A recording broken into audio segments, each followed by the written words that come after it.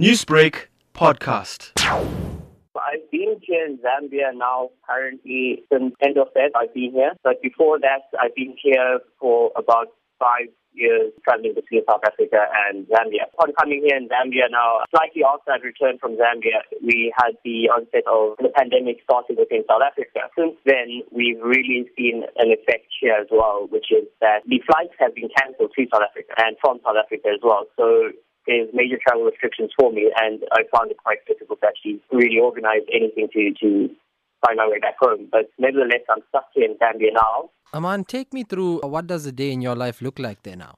For us as medical students, what we were really expecting was to actually be included in handling this pandemic, but they've cancelled all schools. They closed all schools, including us medical students. They sent all the students home. So currently I'm stuck at home here in Zambia. And what I do on a day-to-day activity is do what I can. So the restrictions that the government has put in, firstly let's talk about that, which is that they're recommending social distancing. There's a informal lockdown in place. They're enforcing social distancing. You have to wear a mask if you go out in public.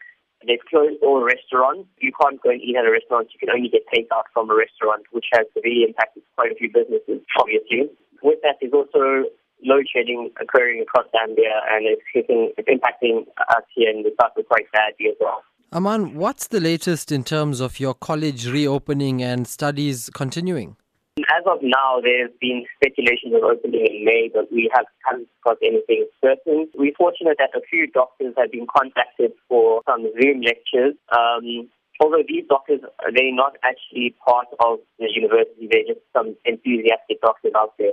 So we've been contacting, the class reps has been contacting doctors to see if we can get some Zoom lectures done. And it appears that that's being quite successful. There may be a few lectures coming up in the future. With regard to that, at least education and learning it's hampered, but it's not. There's still some progress going on there. We're uncertain as to when we'll be opening right now. The situation was all right.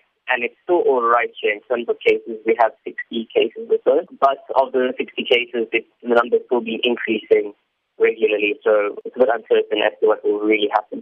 Now, you're a student who isn't earning an income. How are you coping financially? I'm fortunate that I have my parents to rely on. They are financially stable there in South Africa. Every day they make sure I'm all right. They'll call me and they'll ask me, how am I doing? How's the situation here? And they'll encourage me to make sure I have enough groceries and make sure I've purchased enough fresh foods as well.